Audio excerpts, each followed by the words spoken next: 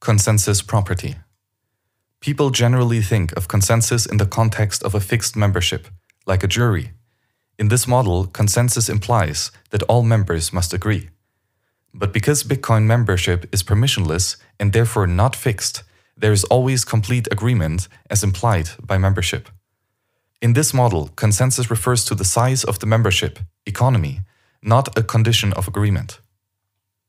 A consensus may fragment or consolidate. Generally, a larger consensus provides greater utility and greater security by more broadly sharing risk.